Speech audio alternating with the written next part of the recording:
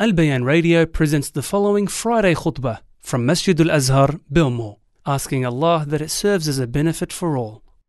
الحمد لله رب العالمين ولا حول ولا قوة إلا بالله العلي العظيم.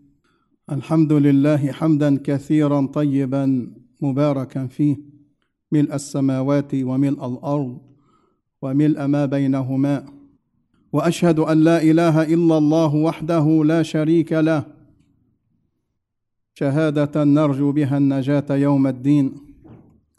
وأشهد أن محمدا عبده ورسوله أرسله الله رحمة للعالمين، هاديا ومبشرا ونذيرا وداعيا إلى الله بإذنه وسراجا منيرا. اللهم صل وسلم وبارك عليه وعلى آله وأصحابه ومن تمسك بسنته بإحسان إلى يوم الدين. يا أيها الذين آمنوا اتقوا الله حق تقاته ولا تموتن إلا وأنتم مسلمون. يا أيها الناس اتقوا ربكم الذي خلقكم من نفس واحدة وخلق منها زوجها وبث منهما رجالا كثيرا ونساء، واتقوا الله الذي تساءلون به والأرحام إن الله كان عليكم رقيبا. يا أيها الذين آمنوا اتقوا الله وقولوا قولا سديدا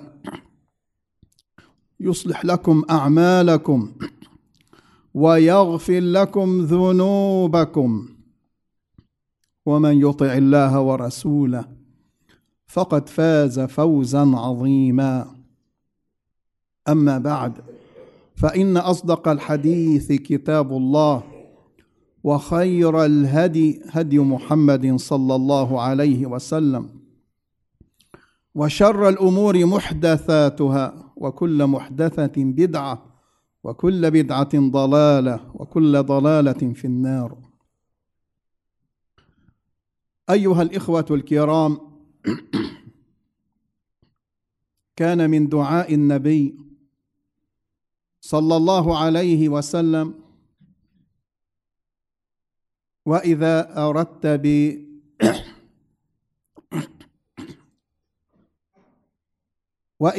أردت بعبادك فتنة فاقبضني إليك غير مفتون.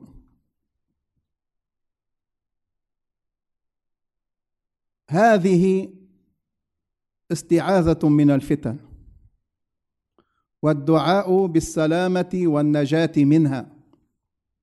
وهذه الجملة أيها الإخوة جاءت في حديث طويل في سنن الترمذي وغيره. قال صلى الله عليه وسلم: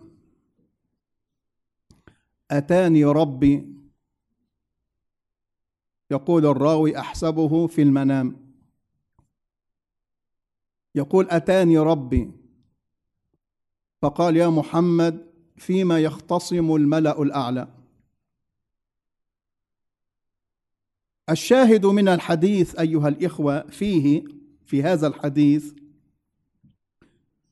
قال رب العزة له، رب العزة علمه هذا الدعاء، فقال: يا محمد،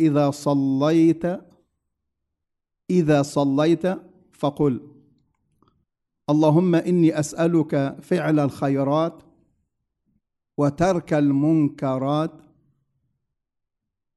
وحب المساكين، وإذا أردت بقوم فتنة، هكذا الحديث، فاقبضني إليك غير مفتون. الفتن شأنها وأثرها خطير جدا، وأخطرها الفتن المضلة المتعلقة بالدين. ما دونها من الفتن أمرها هين وسهل وبمر. المهم أن لا يصاب المسلم في دينه. فسهام الفتن إذا أصابت قلب الإنسان أصابته في دينه هلك، خسر الدنيا والآخرة. لذلك دائما ندعو، وهذا أيضا من دعاء النبي صلى الله عليه وسلم.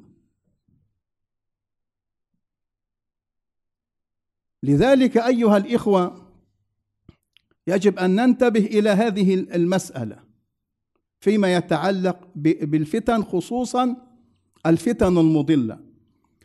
في زيادة عند الإمام الترمذي رحمه الله في آخر الحديث قال: هذا حق، وإذا أردت بعبادك فتنة فاقبضني إليك غير مفتون.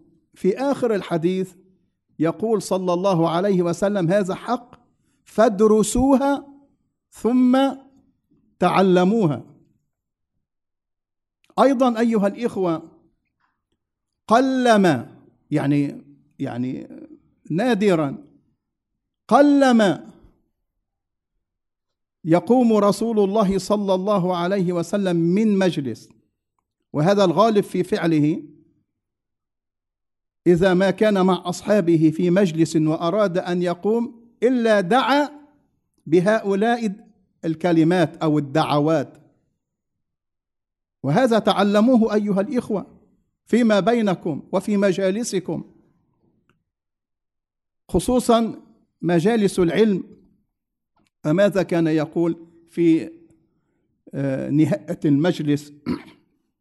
اللهم اقسم لنا من خشيتك ما تحول به بيننا وبين معصيتك، ومن طاعتك ما تبلغنا به جنتك، ومن اليقين ما تهون به علينا مصائب الدنيا وهي كثيرة، ومتعنا بأسماعنا وأبصارنا وقوتنا ما أحييتنا واجعله الوارث منا ولا تجعل مصيبتنا في ديننا،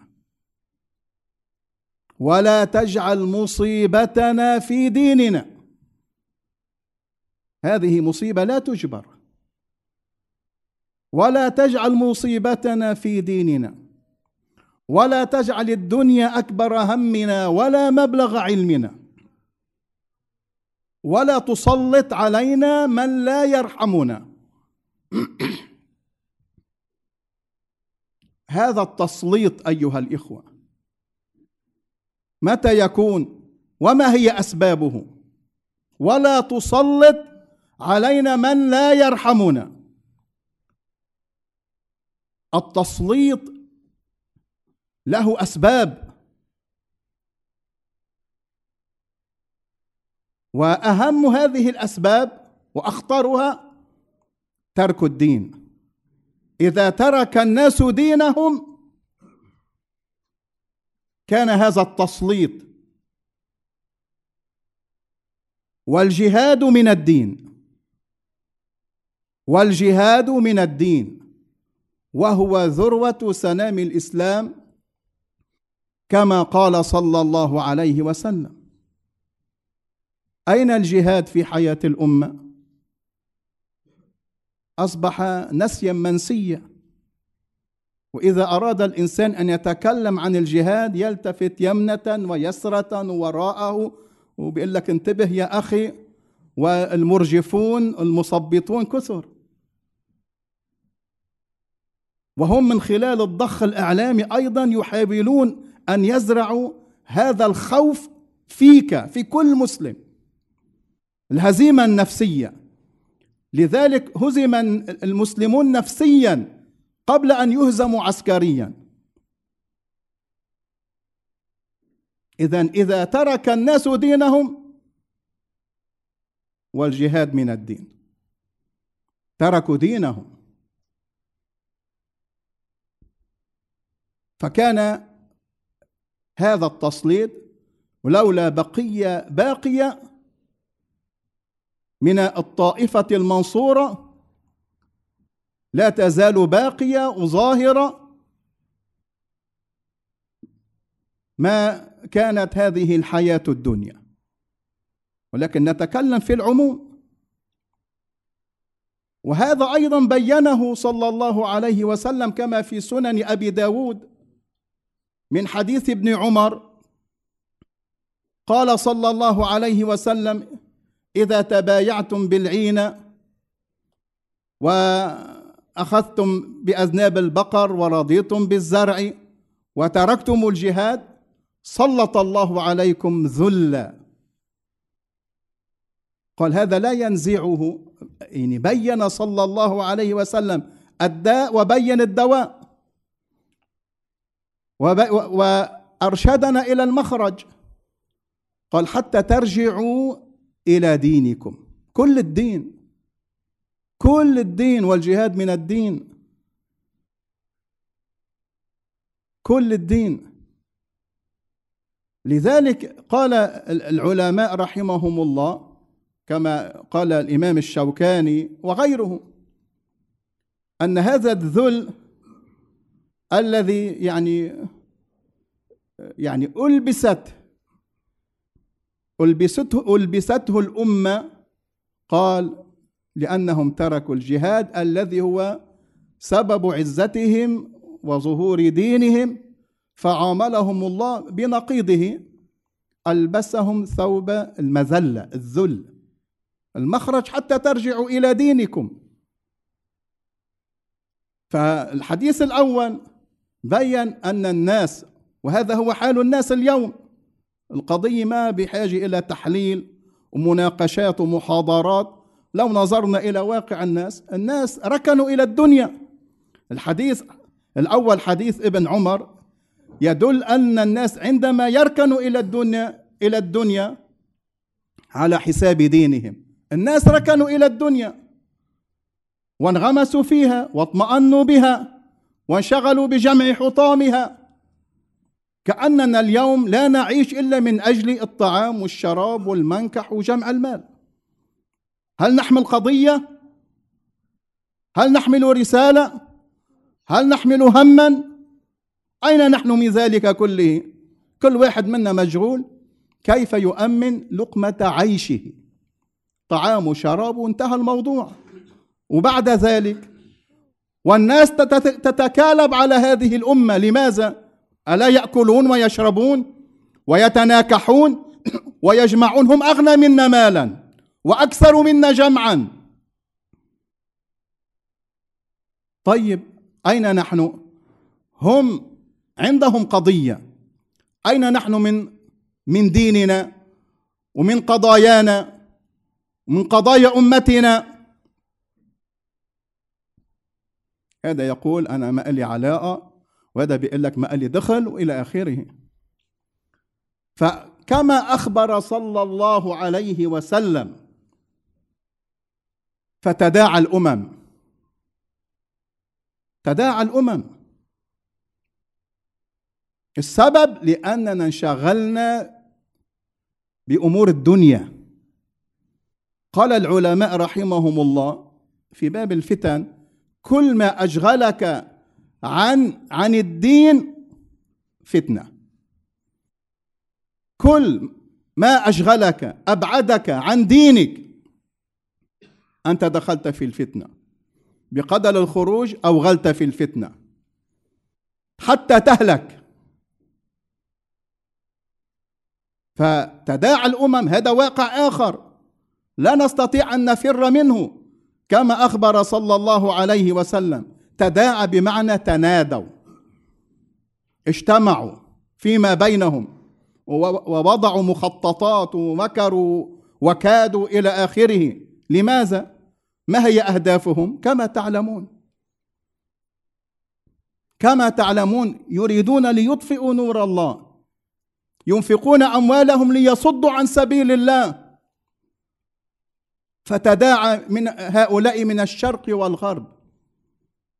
من غزا بلاد المسلمين؟ من دمرها وسرق مالها ونهبها واغتصبها وشرد أهلها؟ أليس هذا هو الواقع الذي نراه نحن؟ لا نقرأه في التاريخ، نراه نحن في أيامنا. ماذا حصل من أفغانستان، العراق، سوريا وفلسطين؟ جرح له 75 سنة مفتوح، وهم يقتلون الناس، شيوخا وشبابا وأطفالا ونساء، واغتصبوا الأرض. معقول يا أخوان أنه نجد بعض المسلمين أمام شاشات الفضائيات يتعاطف، بيقول لك الإنسانية وما الإنسانية إلى آخره؟ شو نحن حيوانات؟ ألسنا بشر وأصحاب قضية عادلة؟ من الظالم والمظلوم اليوم؟ فانتبهوا حتى لا يتلاعبوا بكم وبعقولكم. ولكن الحقيقة كما أخبر صلى الله عليه وسلم أن كثيرا من المسلمين أصيب بهذا المرض الذي أخبر عنه رسول الله صلى الله عليه وسلم، الوهن. القضية قضية عدد؟ لا. القضية قضية مال؟ لا. الوهن. وصفه صلى الله عليه وسلم حب الدنيا وكراهية الموت. فلذلك نبتعد عن ديننا وعن قضايا أمتنا حتى نحافظ على هذه الدنيا الفانية والمتاع القليل. طيب بعدها ستموت يا فلان، وستسأل عن ذلك كله. رزقك مكتوب ومحسوم وانتهى الأمر. لا تخاف على رزقك، ما قدره الله لك سيأتيك رغم أنوف البشر جميعا. فيجب أن يعتز كل منا بدينه. أقول ما تسمعون وأستغفر الله لي ولكم فاستغفروه إنه هو الغفور الرحيم. بسم الله والحمد لله والصلاة والسلام على رسول الله. أيها الإخوة الكرام، إذن مصدر وسبب عزتنا وكرامتنا وسعادتنا ونجاحنا ونجاتنا هو التمسك بالدين حتى ترجعوا إلى دينكم. بعيدا عن ذلك المزيد من الذل والهوان والهزائم النفسية. الدين لا يستطيع ولن تستطيع قوة على وجه الأرض أن تكسر هذا الدين أو أن تلغي هذا الدين أو أن تهزم هذا الدين. المشكلة فينا نحن، إما أن يرفعك الله بهذا الدين، وإما أن تذل بسبب تركك لهذا الدين. هذا أولا. وهذه حقيقة شرعية، ويجب أن تكون على يقين بهذه الحقيقة الشرعية. وأنتم الأعلون إن كنتم مؤمنين. وعد الله الذين آمنوا منكم وعملوا الصالحات. بعيدا عن هذا المنهج ما في تمكين وما في أمن أبدا. أيضا كما تعلمون أن ساعات قليلة من فئة عددها قليل أقامت فريضة تناساها كثير من الناس. فانظروا إلى الأثر، كم أحيت من قلوب. هذه اللحظات أحيت أمة. هذه اللحظات يجب أن تدرس. أحيت أمة وبعثت في الأمة من الرجاء والأمل الكثير. أكثر من آلاف الخطب والمحاضرات والدروس إلى آخره بسبب هذه الفريضة، بغض النظر عن تكاملها، ولكنها فريضة. أيها الإخوة، مما يجب أن ننتبه، الإعلام اليوم يعني هؤلاء الأمم اجتمعوا، يعني يريدون منك أنت كمسلم، يعني المسلم الوحيد الذي يجب أن لا يتكلم حتى بالقضايا والمسائل الإنسانية، ممنوع تتكلم. يعني كل المنظمات الإنسانية والإغاثية تتكلم. يعني خبراء الأمم المتحدة قالوا هذه الحرب على غزة وهذا التدمير يرقى إلى حرب إبادة، بس المسلم ممنوع أن يتكلم بهذه الكلمة. الصليب الأحمر تكلم بذلك، الهيومن رايتس تكلمت بذلك، مسائل إنسانية. هم يعني يريدون من المسلم أن لا يتكلم حتى بالقضية الإنسانية. ونحن نقول لا، سنتكلم بالقضية الشرعية والإنسانية وبكل القضايا، ونحن مع المظلوم ضد الظالم. هذه ثوابت في ديننا. نحن مع المظلوم ضد الظالم، نحن مع العدل، ونحن مع القضايا المحقة. هم يعني عقلاؤهم هم يتكلمون بذلك. لماذا يريدون منا أن نسكت ويخوفون الناس؟ اللي بيخالف سيواجه كذا والمحكمة وإلى آخره. فنسأل الله السلامة. الرعب والخوف، والإنسان معرض أن يخاف ويرتعب. هم يخوفون الناس. إنما ذلكم الشيطان وأتباع الشيطان، إنما ذلكم الشيطان يخوف أولياءه. ربنا يقول فلا تخافوهم وخافوني بشرط إن كنتم مؤمنين. إن كنتم مؤمنين، كله بقدر الله وكله بقضاء الله عز وجل. وما حصل في فلسطين بقضاء الله وقدره. هذا الذي يجب أن نؤمن به، بقضاء الله وقدره، ولا يخرج عن ذلك أبدا. ونحن نقول أيضا كما علمنا رسول الله صلى الله عليه وسلم: وما قضيت لي من قضاء فاجعل عاقبته لنا خيرا. وما قضيت يا رب لنا من قضاء فاجعل عاقبته لهذه الأمة خيرا. فنسأل الله السلامة لجميع المسلمين، وأسأل الله عز وجل لي ولكم ولجميع المسلمين وفي بلاد الشام وفي فلسطين: اللهم أقمنا حيث تحب لا حيث نحب نحن. اللهم أقمنا حيث تحب لا حيث نحب، وخذ بنواصينا إلى ما تحبه وترضاه، فحبنا ورضانا تبع لحبك ورضاك. فنسأل الله بأسمائه الحسنى وصفاته العلى: اللهم يا أرحم الراحمين قل لعبادك المؤمنين في بلاد الشام وفي فلسطين وفي كل مكان وفي غزة، اللهم كن لهم عونا ونصيرا. اللهم انصرهم ولا تنصر عليهم، وامكر لهم ولا تمكر عليهم، وأعنهم ولا تعن عليهم. اللهم أنزل السكينة والطمأنينة عليهم، وثبت الأرض من تحت أقدامهم. اللهم اجمع صفهم وألف بين قلوبهم. اللهم سدد رميهم. اللهم أطعمهم واسقهم وألبسهم. اللهم أطعمهم واسقهم وألبسهم. اللهم داوي مرضاهم وجرحاهم وتقبل شهداءهم. اللهم احفظ شيوخهم وشبابهم.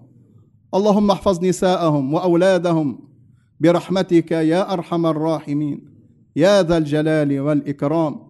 اللهم عليك بأعدائهم. اللهم عليك بأعدائهم. اللهم ألق الرعب في قلوبهم وزلزل الأرض من تحت أقدامهم. اللهم شتت صفوفهم. اللهم مزق قلوبهم ودمر آلتهم. اللهم إنك أنت العزيز الحكيم، وما النصر إلا من عند الله، إن الله عزيز حكيم. فأسأل الله عز وجل لنا ولكم ولهم الثبات على الدين.